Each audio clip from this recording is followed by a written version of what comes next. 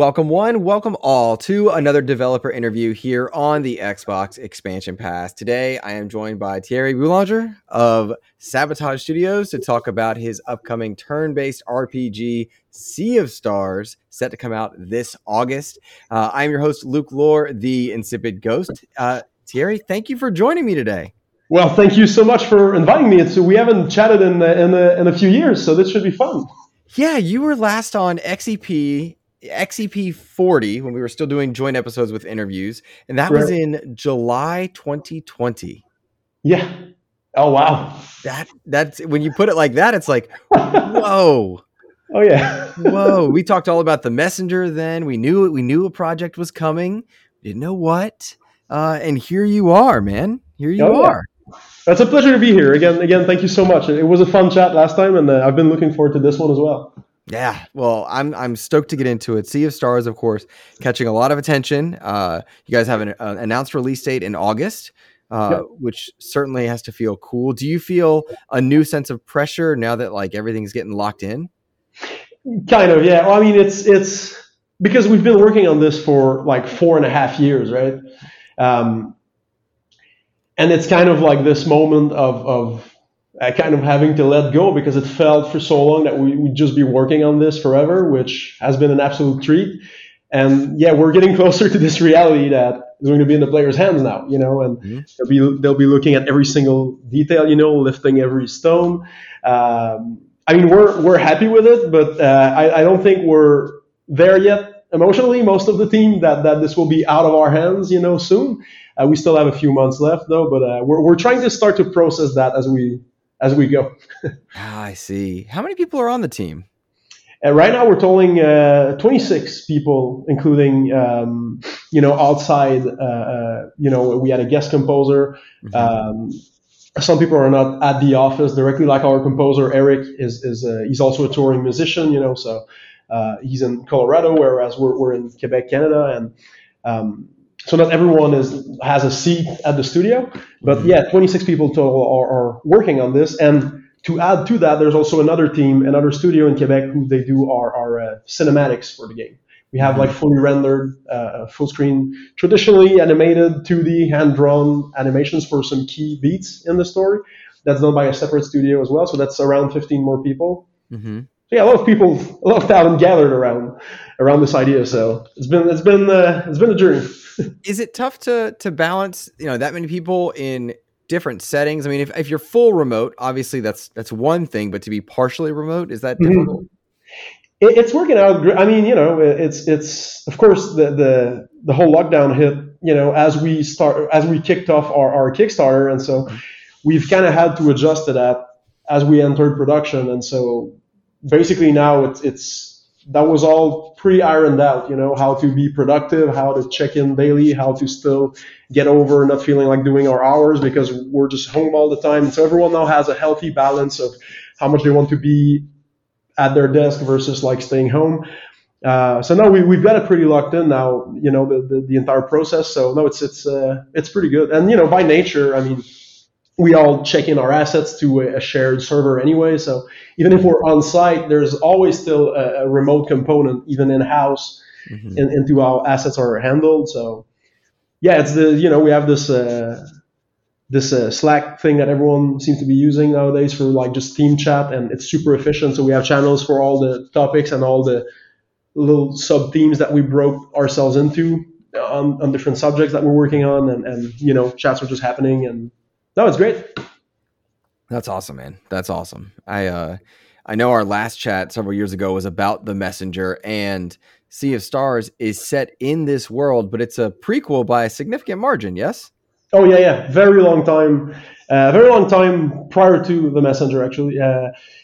So Messenger was like a post-apocalyptic setting where there essentially had been a flood, and there was only the one island left, essentially, and it was cursed, and so you were playing this ninja that had to traverse that island carrying a scroll to deliver the message to the mountain at the end.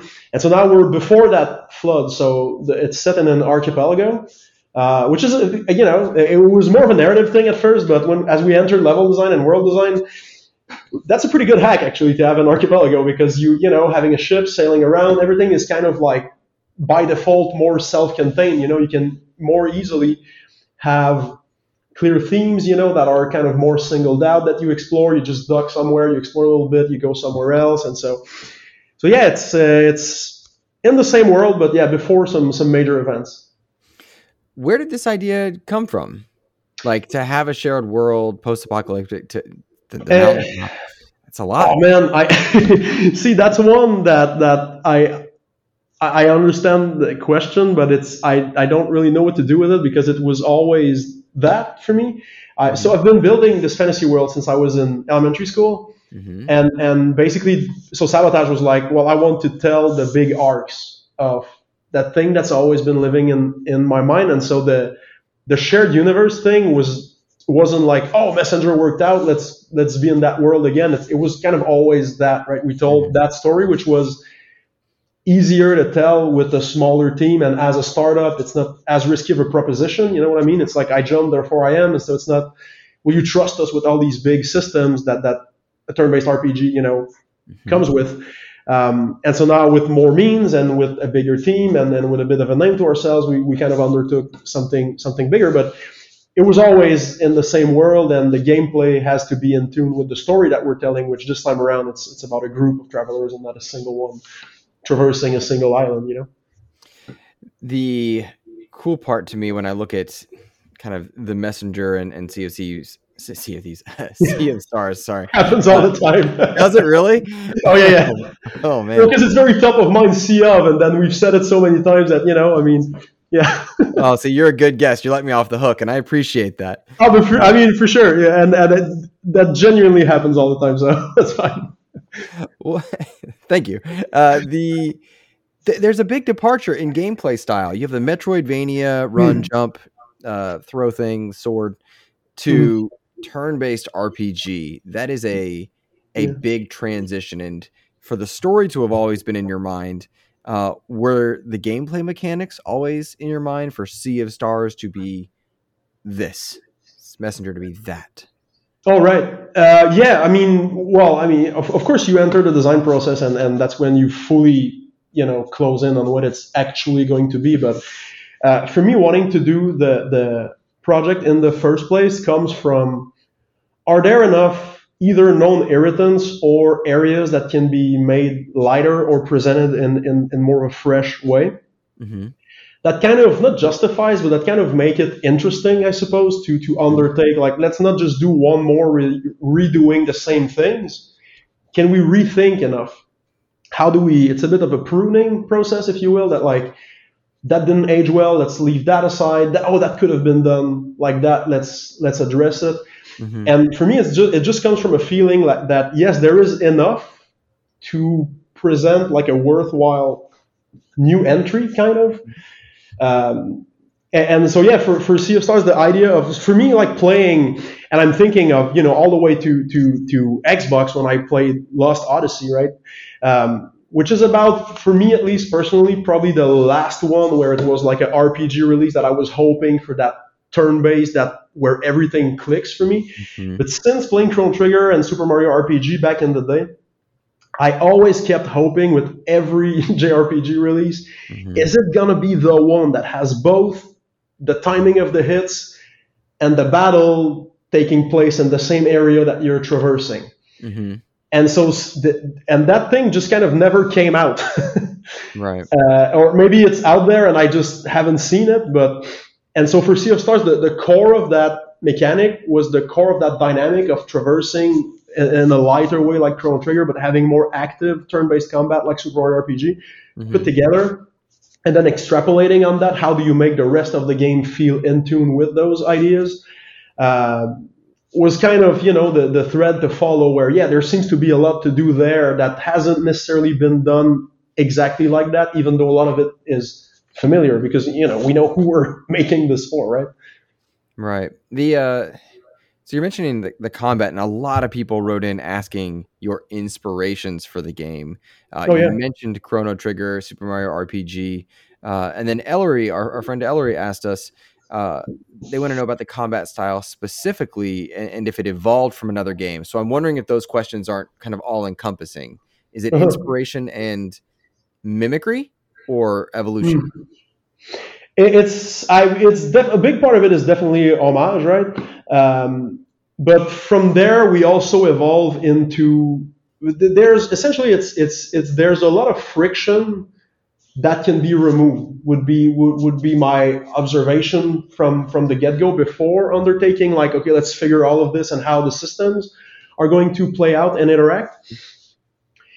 And essentially, whenever there is friction, it's like, how do we remove it and balance in a way that resonates with that? So, for example, so MP in the game is here's another, like, maybe it's a more high level thing, but for me, one irritant that I had in the list was I'm never using magic in regular encounters as I'm running a dungeon, only to do nothing but once I'm at the boss, right?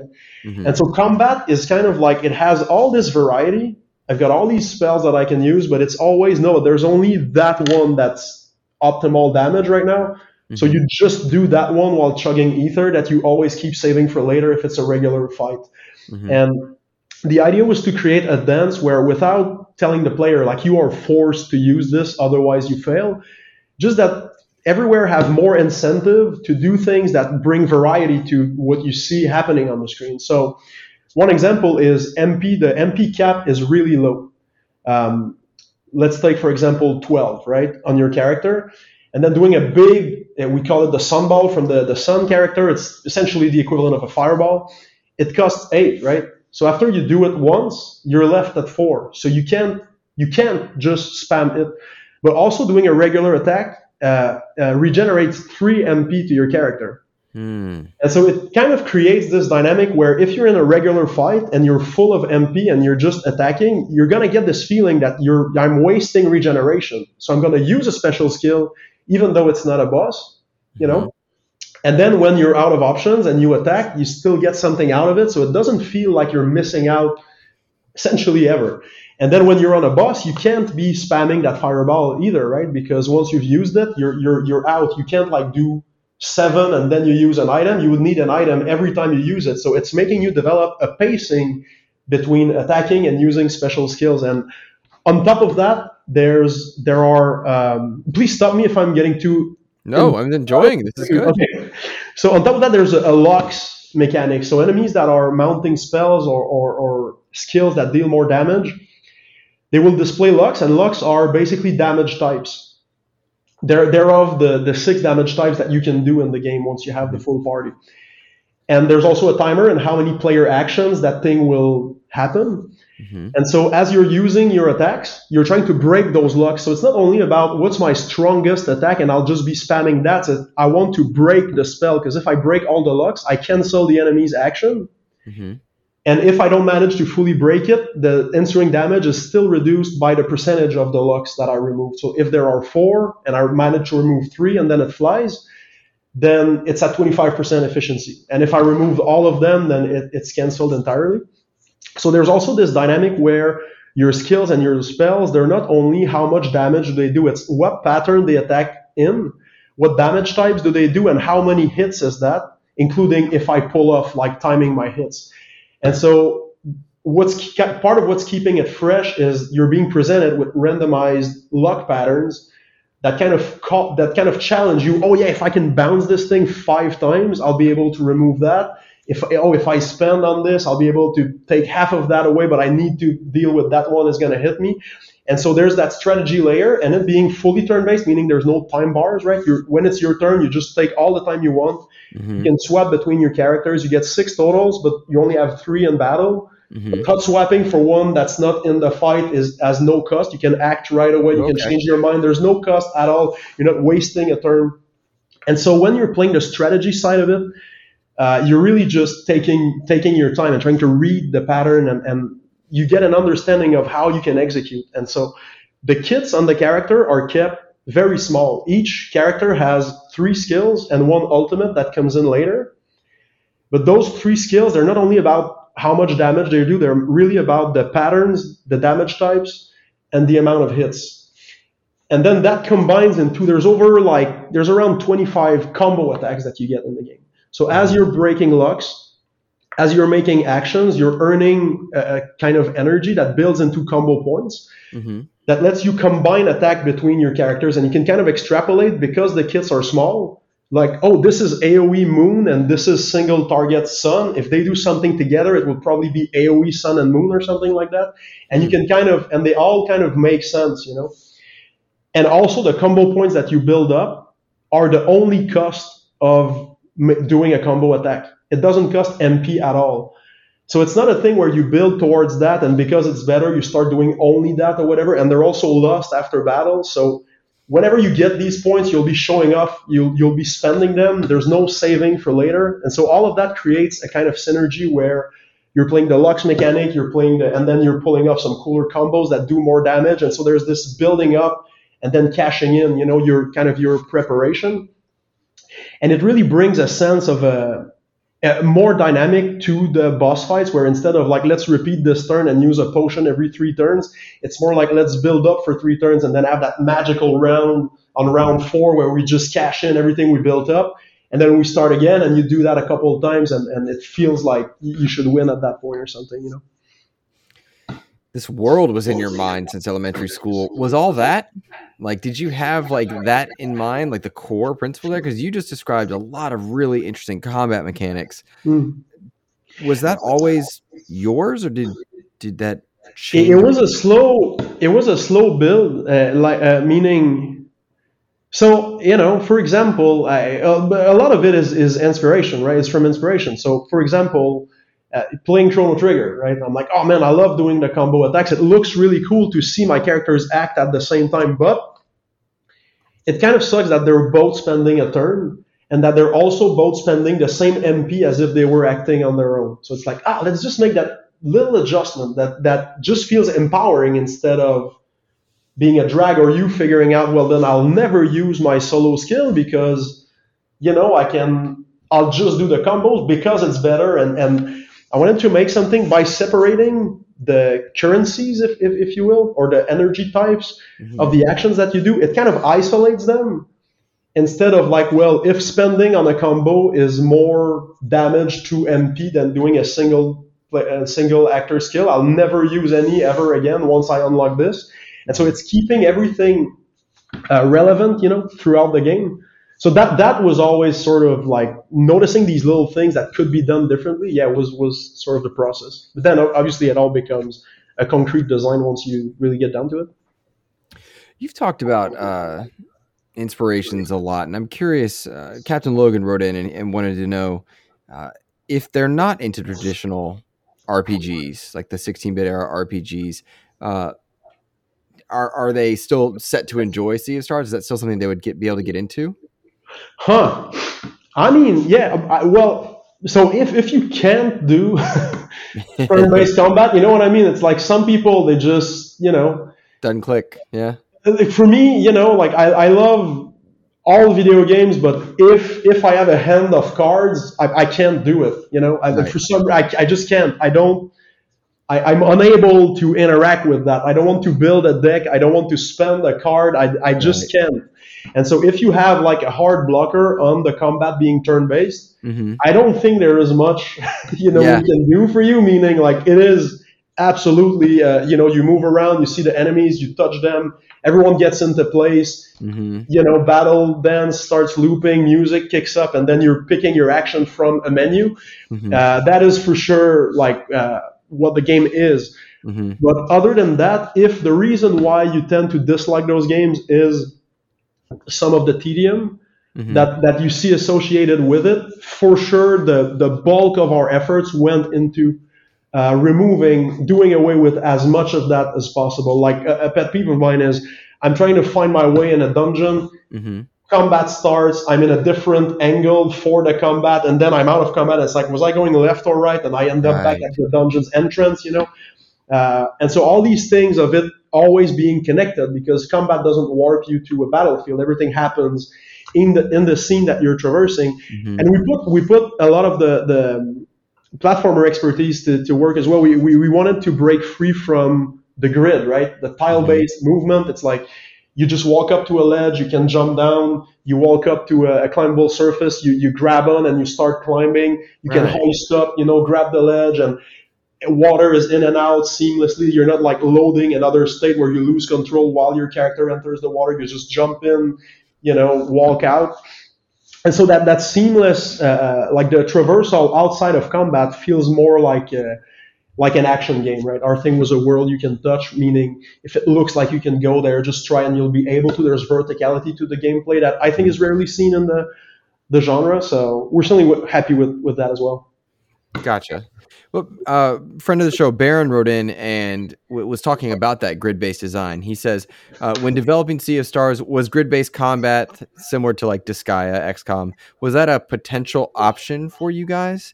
Or was that part of the tedium that you wanted to take away? Right. Well, so yeah, I think for me, especially to the example that they're referring to, I think that would take it closer to, I think, what we would consider like more of a tactical RPG than perhaps a turn-based one. Like, in terms of rhythm, enemies they bring pacing, a little bit of action, but it's really more about the exploration, right? You'll usually kill regular monsters in 2 or 3 hits if you're, where you're supposed to be with the gear that you're supposed to be wearing. And that there's a bit of without getting like tactical per se about the gameplay, there's still a bit of displacement gameplay. For example, you can have a character that grabs an enemy and throws it close to another one, meaning that your sunball that we were talking about has splash damage, right? So it's like a localized area of effect. And so if 2 enemies are far apart, you can only hit one of the 2. But if first you throw one next to it, then you can hit both with that one skill. So there is some of that going on where enemy placement kind of plays a role with some of your skills. You get more for your buck, by using those in those scenarios, and you can displace some enemies a little bit, but it's not a core part of the, like, you don't move your own characters around and things like that. There's no like back attack or whatever. Mm-hmm. That makes sense. Another listener, Kevin. A lot of people wrote in, by the way. They were all excited. Great. Chatting. Awesome. Yeah, I thought so too, man. Our buddy Kevin Ainsworth wrote in, and I think you partially answered this. He said, Sea of Stars is marketed as a retro-inspired RPG. Has it been hard balancing retro style with modern quality of life features? Mm-hmm. And then is curious, are there any features that you wanted to implement but didn't or couldn't?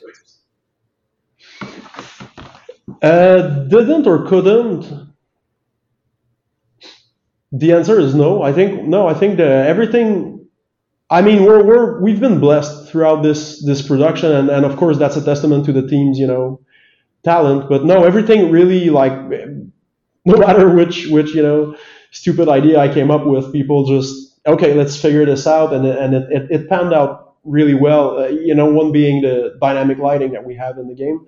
But so in terms of retroness, it's and I remember we talked about this, but it's when you think about retro games, and most of what you miss is being 9, right? And then having your big shirt over your knees, and a controller inside with your arms inside your sleeves. It's not unfair difficulty, repetitive music, stiff controls. That's not the part that you miss. And so where we're trying to be is for the game to be as good as your memory of those games. But if it was literally like those games, I don't think that's something most people would care to play today as a fresh title. You can still replay your classics because you fill in the blanks with your nostalgia, and then that's still fun. But if you play something that you have to try to love now, and it has all these, things that should be ironed out. So that's where we're trying to be, and it's kind of, we're having this connection. We're kind of carrying how the game should feel, right? And as we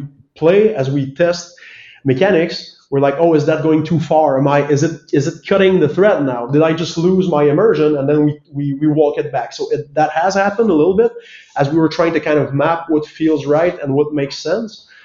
But so one example that I could use, but it's actually from Messenger, is so on NES, right? If you had too many sprites in the same scan lines, they would start blinking, right? Because they would take turns rendering. Yeah. So we chose not to implement that glitch, but we still made a deliberate decision never to have more than 4 enemies on the screen at the time. I think we cheated once or twice, This is but in Messenger? so in the messengers, sorry, yeah, in the platformer that was more NES inspired. And the idea behind that was, well, no one would say like, oh, there's 14 enemies on the screen. That doesn't feel retro. They would just subconsciously, without really being able to tell why, feel like they're kind of losing the connection a little bit because these are not things that we necessarily consciously notice. And so we're trying to have, and that's what we refer to as game feel, right? Which is very abstract, but still, it's not necessarily in the things that you notice. It's just in how it sings in general. We're trying to keep those retro limitations in mind for the game to do the kind of things that these games were doing. For example, I mean, we can animate. We have infinite, space on the disk, compared to old games. But we're still deliberately, if someone is startled, right, instead of doing like a startle frame fully animated, Right. we'll just take the sprite and do a little jump. It's not that we can't animate it or that we can't afford to have that as extra in the assets. It's just that what a great opportunity to just make that feel right and call back to what you know. So it's a lot of those decisions, like moment to moment throughout the game, what feels retro, what's modern enough. And so we're modernizing more in terms of how we tell the story and how we remove friction from the gameplay mechanic. Mm-hmm. But with all things aesthetics, we tend to be more retro, where the modernized part is more in the design. What is it about the 16-bit era that speaks to you so much? Is it because you were a kid then, or is there more to it? I was a kid then, for sure, and it's wow, straight to the soul. I'm not sure, man. What is it about it? I think that I like a game. I mean, don't get me wrong. I love next gen titles as much as everything, but I also still love retro games as much as modern ones. And for me, I don't know. They just carried some. There was something through the simplicity of it, right? Like one example for me would be music in games, where they've got so many means. Now everyone has an orchestra now, and everyone can do like a 12-minute tracks for any moment. And it seems to me like you play a game and it's always just like slow swells, and probably that to the musician's ear, that's like way more produced. That's way more, intelligent musically, and it builds into something that, if you get it, is possibly better than a 16-bit soundtrack. But to me, there's just something about, hey, look, you have a 1-minute loop here, so you gotta have a hook. Right, it has to be good now. We're not building up towards nothing here, because it will be looping by the time you're done with your intro. And I think that applies to most things, where these kind of limitations of keeping it simple always make you distill your idea and deliver it in a way that is kind of easier to get the click and to kind of take in and deal with. I don't know. There's just overall, for me, it feels like a game. It's a toy. It's a thing that you play. And there's just, to that simplicity, for me, pixel art is where it's at. It's what opens up that box for me the most. And so it just felt right to tell the story in that way, because visually it's in continuity of what you can expect, with the rest of it. What's harder to make, the 2D platformer Metroidvania or the party-based, turn-based RPG? Oh boy. Well, so it depends what you mean by harder. It was certainly a lot more work. It was 4 times, and that's not speaking to playtime or anything, but it was 4 times the scope, right? Compared to Messenger. So 4 times the team size and 4 times the production time. So I don't know if that's 16 times the scope, but it was a lot more. You're making your 8-bit platformer, and it's like your character, your enemy, you take one monster, walks in 2 frames and only 1 angle, and you flip that if they go left. You do the same thing in Sea of Stars. Well, the walk cycle is 6 to 8 frames, and you've got 8 angles instead of just 2, right? So you do 5 because you can still flip, some of them. And so basically, just one enemy just went from 2 frames to, That many I more. don't know, around like 32 frames, I suppose, or something like that. Mm-hmm.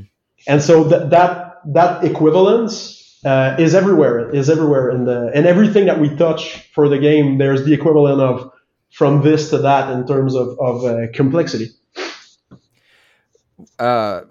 Sea of Stars, multi-platform, coming to a lot of different places. Jam-Pack Sam wrote in and said, what was the biggest hurdle, if any, in bringing the game to Xbox? If he remembers correctly, there was this was kind of up in the air and people weren't sure if it was going to come to Xbox at launch. Is that right? Oh. Were there actually hurdles, or is that anecdotal? Well, so at first, when we did the Kickstarter, what we said was it's a game for PC and console. That's and for us, and we live and learn. What we meant by that is that's not an iPad game. Right. For us, it meant like, no, this is a fully fledged, like premium title that you buy and that you play through with a controller, and there's no gacha in there. There's no, we're telling you a fully blown story with like dungeons and upgrades and new characters. We're making, and so that was the biggest reason behind saying that, is picture yourself like on the couch with a controller playing this. And then it was a matter of looking where the interest was for it, which at first was overwhelmingly on the Switch. And so we chose to tackle that one first. And being a fairly small team, any time you spend porting is time you don't spend, working on the game, finishing up the game, polishing up the game. And there can be a lot of curveballs during production. And so we basically were listening to what people were wanting, were expecting, where for it to be released. And we basically just went in order of priority, and we were able to chuck everything in for launch is what happened because it went, smoothly enough. The thing about Xbox is one thing that happened is that and that's totally honest. I'm not blaming the internet, but from that messaging of PC and console, people they said they would do Xbox, and it's like, hey, we said we would do console. We never said that. Mm-hmm. But it's understood that it can be understood like this. But anyway, it's all good in the end because we are doing it, and we always wanted to do it. Mm-hmm. But it wasn't clear that we would be able to hit all platforms for launch. So, but we're glad that we were able to do it. We actually got some backup from our friends at the Berserk Studio.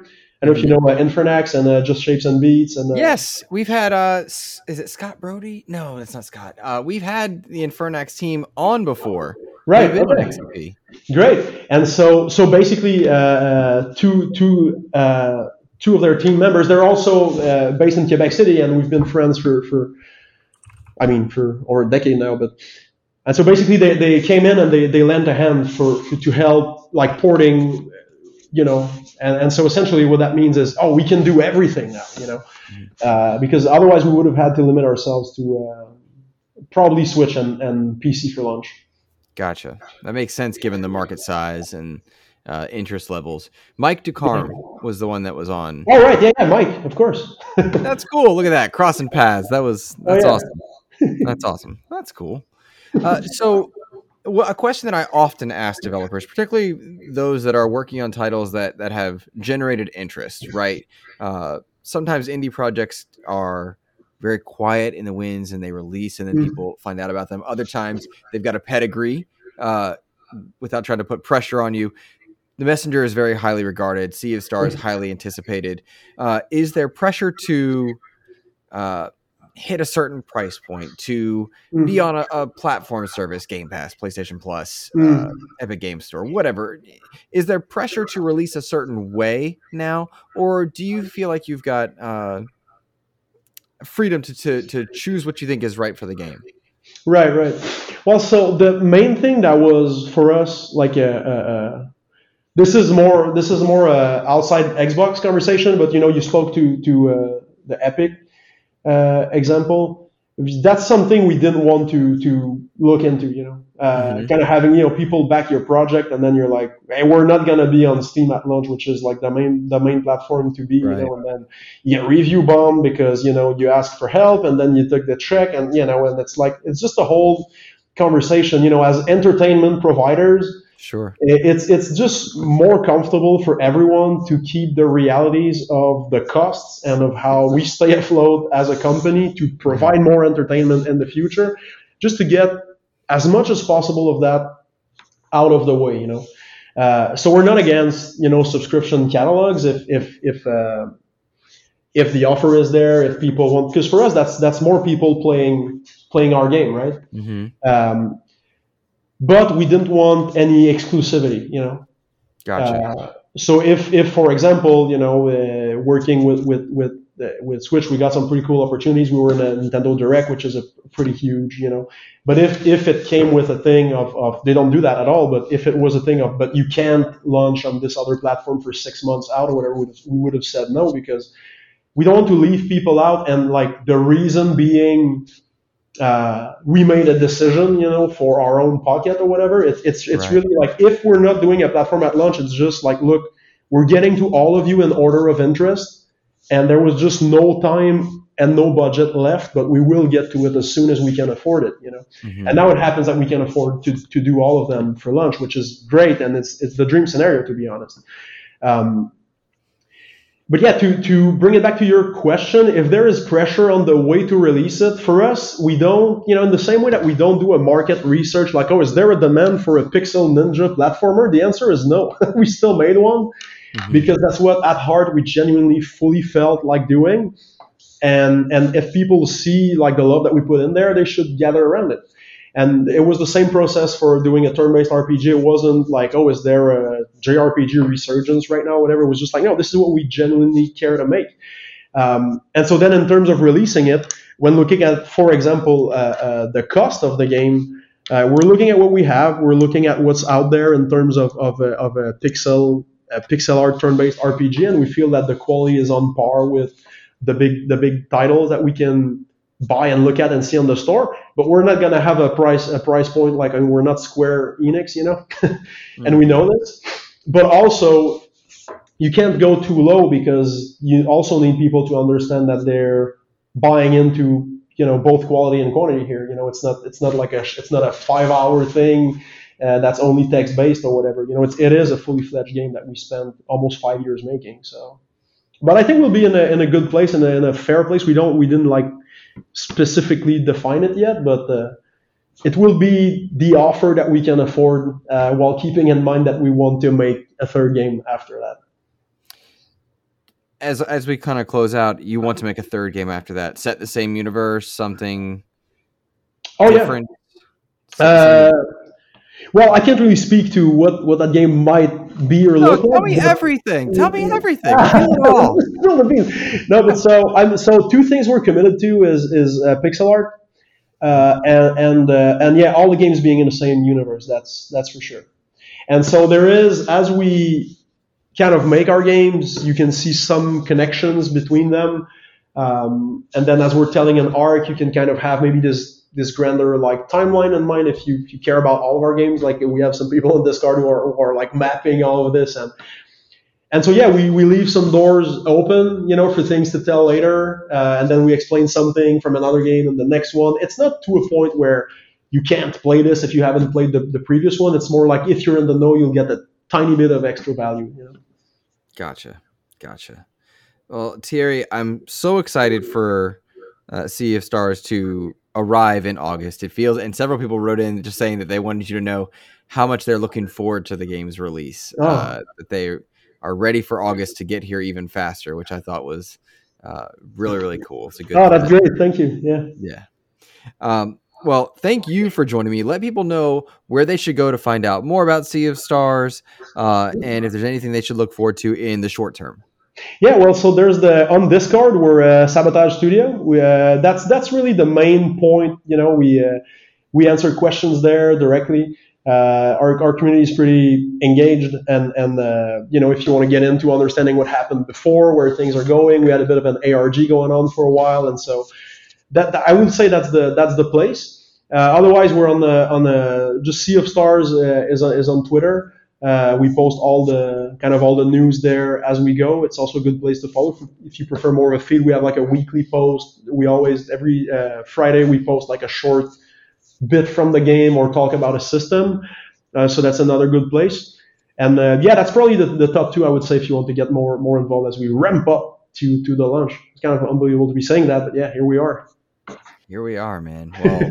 Well, excited to follow that one. Of course, we'll be checking in soon. And you and I are going to have to talk again come third game. Oh, for sure. Oh, yeah, absolutely. Complete our trilogy for that one. So, listeners, remember you can support us over on Patreon and, of course, follow us here for more developer interviews. Theirry, thank you so much for joining me today. Thanks again, Luke. It's always a pleasure.